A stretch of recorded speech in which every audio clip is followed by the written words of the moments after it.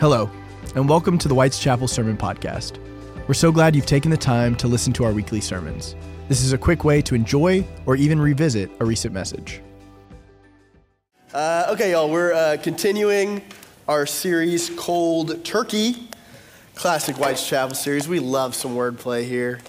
But each week of this series, we're talking about some of the things that we need to quit. Because the holiday season is here, which means that for many of us, there are hectic days ahead. There are events to plan, and there are things to buy, and there are people to reach out to, and there are schedules that we have to coordinate. And the truth is, in a season when we're supposed to be thankful and jolly, a lot of times the busyness of this time of year leaves us anything but those things. And so with that in mind, we wanted to be sure to talk about ways that we walk through these days well. We wanted to spend some time considering if we're starting the right things, but more specifically, if we're stopping the right things. And so last week we talked about our need to quit complaining cold turkey. And we saw the Israelites, and they get to the edge of the Red Sea, and what do? They complain. And then God goes and works a miracle. Tonight, we're going to be looking at the story of Mary and Martha from the Gospel of Luke. It's a story you may be familiar with. If you've got your Bibles, you can go ahead and pull those out. We're going to be in Luke chapter 10, verses 38 through 42. This is what it says. It says, "Now as they went on their way, he entered a certain village where a woman named Martha welcomed him into her home. She had a sister named Mary who sat at the Lord's feet and listened to what he was saying. But Martha was distracted by her many tasks. So she came to him and said, 'Lord, do you not care that my sister has left me to do all of the work by myself? Tell her then to help me.' But the Lord answered, 'Martha, Martha, you're worried and distracted by many things. There's need of only one thing. Mary has chosen the better part, which will not be taken away from her.'" Okay. This is the fairly well-known story of Mary and Martha, two sisters who approach the same situation in very different ways. And that's what we're going to be looking at. We're going to be looking at the ways in which each sister approaches Jesus entering their home. So we're going to start with Martha. First, we've got Martha. Now, I want to start off by saying that I think historically Martha has gotten kind of a bad rap. I'm going to be a little bit of a defender of Martha tonight. We sometimes beat her up for the way that she runs around the house, cleaning up, making sure that everything is good to go. But I want you to notice in the scripture that we just read, Jesus doesn't shame her. He simply says that her sister Mary has chosen better. See, Martha's way isn't necessarily bad. It's just okay. I think we ought to give Martha some slack. Because let's just imagine that we were in her shoes. I want you to genuinely imagine for me tonight that the literal Son of God was going to be unexpectedly staying at your house tonight. Remember, she probably didn't know well in advance. It's not like Peter was texting her, giving her a heads up. So seriously, imagine Jesus is coming to your house. But not only that, he's decided to invite 12 of his closest friends. I don't know about you, but if I found out after this service that 13 people were crashing at my house, I'd be stressed. I would be running around the house like crazy. I'd be making sure there wasn't underwear on the floor, that the dishes were done, that the counters were wiped down. I feel for Martha. She's up on her feet. She's making sure that the meal's getting prepared. She's making sure that everybody's comfortable. She's making sure that everything that needs handling is handled. And I think Jesus sees that. That's why, again, he doesn't shame her for being busy or for fretting, for running around the way that she does. Instead, what does he do? He just points out to her that in her busyness, she's missing out on something. He points out to her that her rushing around, her fretting, has consequences. And you know what? The same is true for us. My last year of seminary,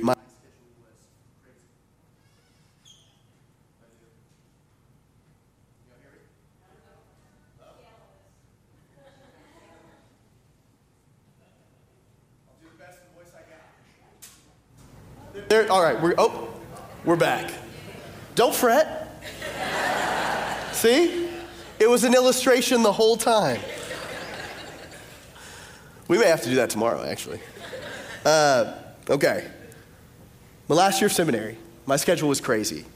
I was living my life, frankly, in Martha mode 24/7. It was my first year moving from our student ministry staff onto our pastoral staff. And so I was trying to figure out what it meant to be Pastor Sam. And I was finishing up classes at SMU. I was doing hundreds of pages of ordination paperwork. My wife and I had just moved. Well, I remember one Tuesday that was particularly busy. I had class all morning in Dallas, and I was teaching a Bible study that night at 7. And then after my Bible study, I had a late night meeting up here at the church that was kind of had to do with my ordination stuff. And then in between, I had several things that had piled up on my desk.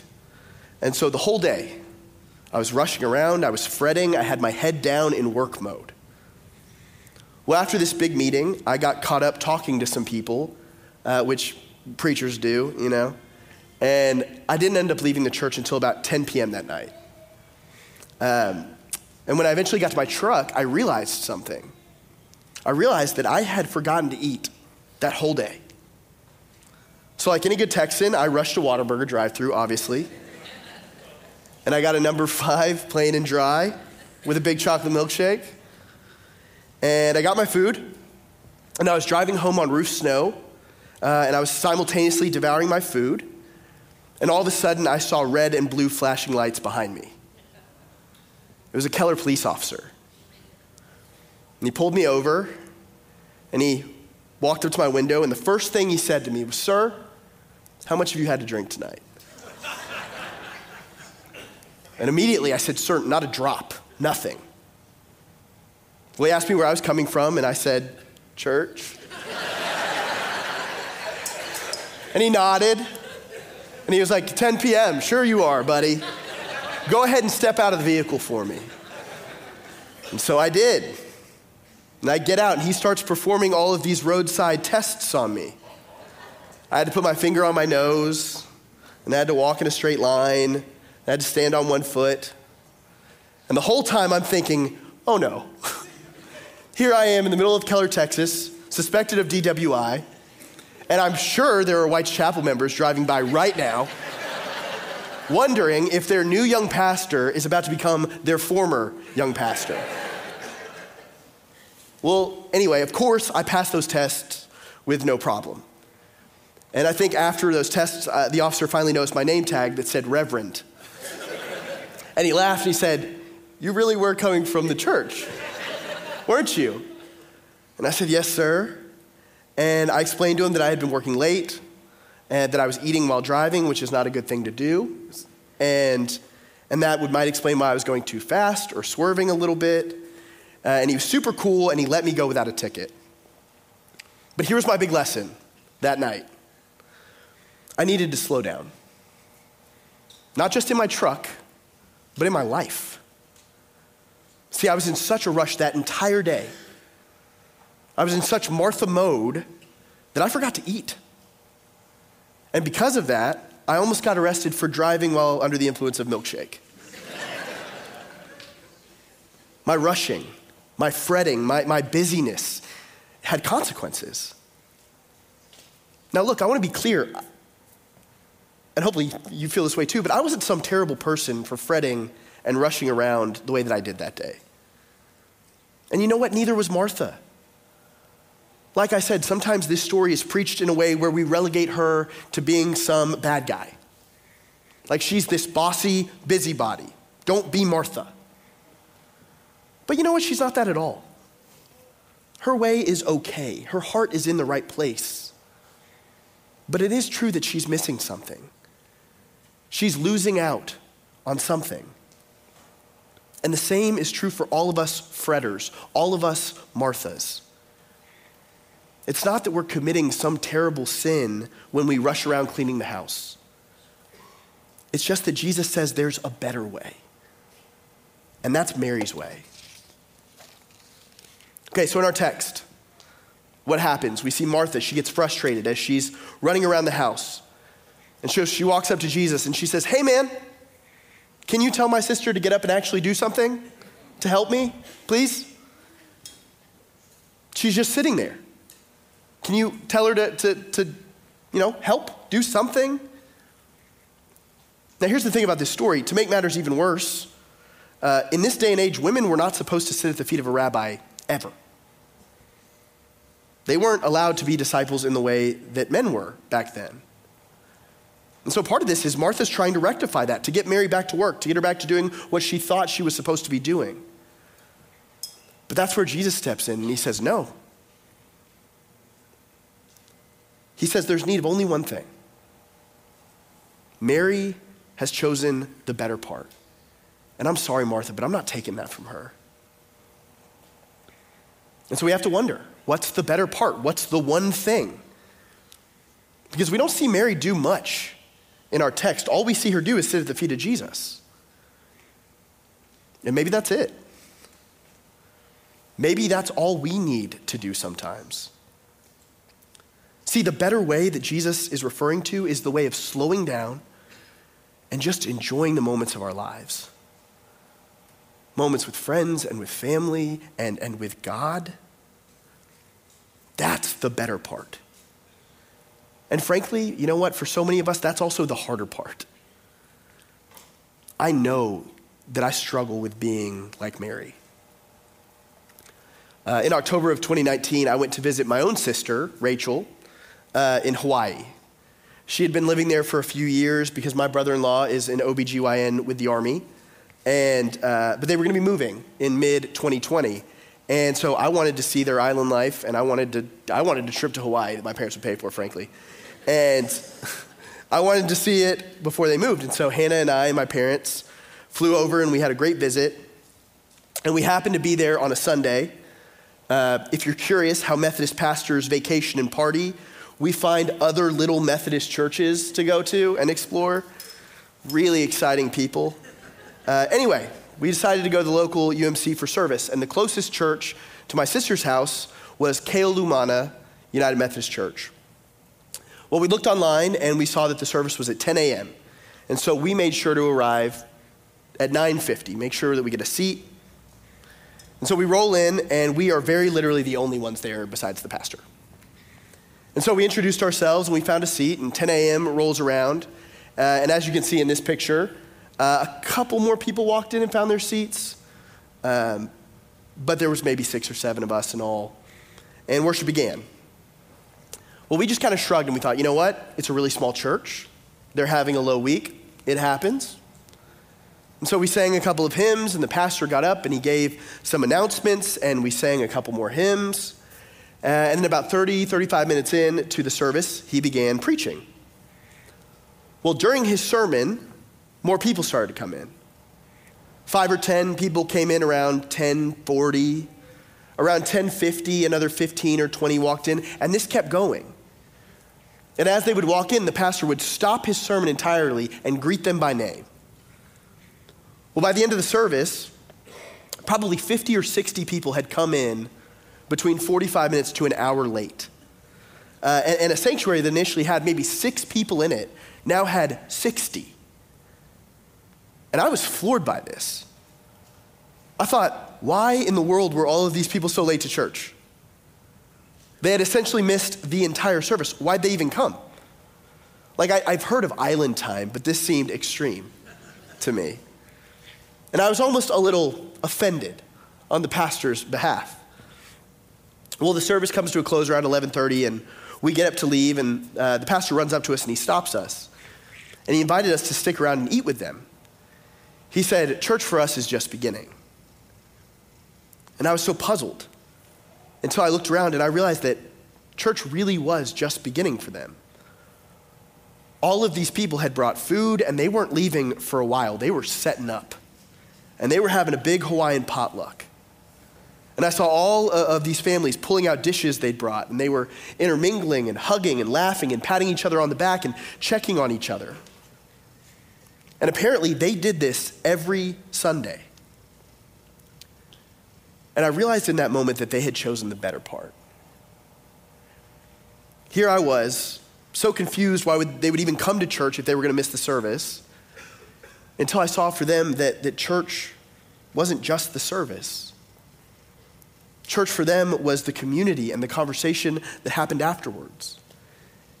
It was the intimate moments of sitting at one another's feet, listening to each other, the way that Mary does with Jesus in our scripture. Just like Mary, they chose relationship over rushing. They chose friendship over fretting. They chose listening over lists. They chose the better way of Mary. See, Mary didn't want to miss the best thing, the main thing. And that's exactly why we need to quit fretting cold turkey. Because buzzing around and fretting like Martha can cause us to miss the sacred moments that Mary got to experience. You know, I read the scripture and this thought always occurs to me. What do you think Jesus was talking to Mary about? Was he teaching her? Were they just talking about life? Were they just chatting?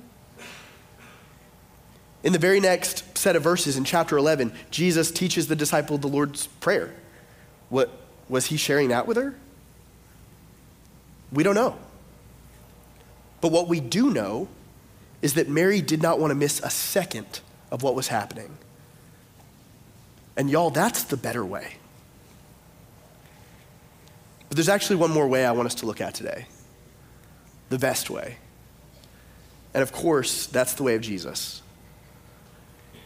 Jesus, in our scripture, he goes just one step further than Mary. Not only does he slow down and spend intentional time with those in front of him, he also invites Martha to do the same. And that's the best way. That is the one thing that Mary didn't do. Notice that Mary doesn't stop her sister and say, sis, hey, I'll help you with all of this later. But right now we have a chance to spend time with Jesus one-on-one. Stop that. Come sit with us. This guy's awesome. But that is what Jesus does. I love the fact that in our scripture, Jesus says Martha's name twice. Martha, Martha. I feel like I can hear the sweet compassion in his voice, like he's gently shaking his head side to side and smiling at her. Martha, Martha, slow down. Martha, Martha, take a seat. Martha, Martha, come be with us. Jesus' way is the best way. And it's a way that we need to remember during this season. Because we're all going to have moments when we need someone to do that for us. When we need someone to say our name twice and invite us to just take a deep breath. We're going to need someone to say, Denise, Denise, Paula, Paula, Hannah, Hannah. That can wait. Come sit with me. Set that down. Come enjoy the moment. Church, we need to encourage one another to stop our fretting cold turkey. We need to be willing to invite each other to stop and eat something so that we don't get pulled over on the side of the road in Keller.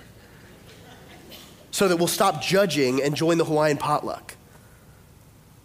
Let's do that for each other because Jesus did that for Martha. And you know what? I read this scripture and I believe that he's still doing it for all of us right now. He's still doing it for you.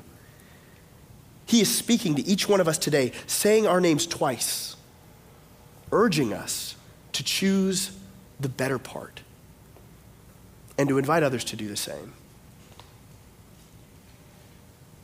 Hallelujah. Amen. Will you pray with me? Lord, we confess that we are a room full of fretters. Sometimes it is so easy for us to get locked into our checklists and all of the things that need to be done, and we lose sight of the main thing, the important things, the sacred moments that happen right in front of us. God, my prayer for everybody in this room, everybody watching online tonight, is that we would be more aware. That when the good stuff is happening, when those sweet moments with family and friends and with Jesus are happening, Lord, help us to not miss them. Lord, help us to set down the rag or the broom or the car keys or the grocery bag. Help us to savor all of the amazing things that you have blessed us with. Because God, it's true, you have blessed us immensely. There are so many amazing things about this life. I pray that we would see them and that we would appreciate them and that we would stop worrying so much. We pray all of this in the name of our rock and our Redeemer, Jesus Christ. Amen. Thank you for joining us. Please make sure to rate, review, and subscribe so you don't miss new releases. We'll have new podcasts coming out all the time. Be sure to check us out online at whiteschapelumc.com. Please download the WC Life app and follow us on social media to stay up to date with all things WC.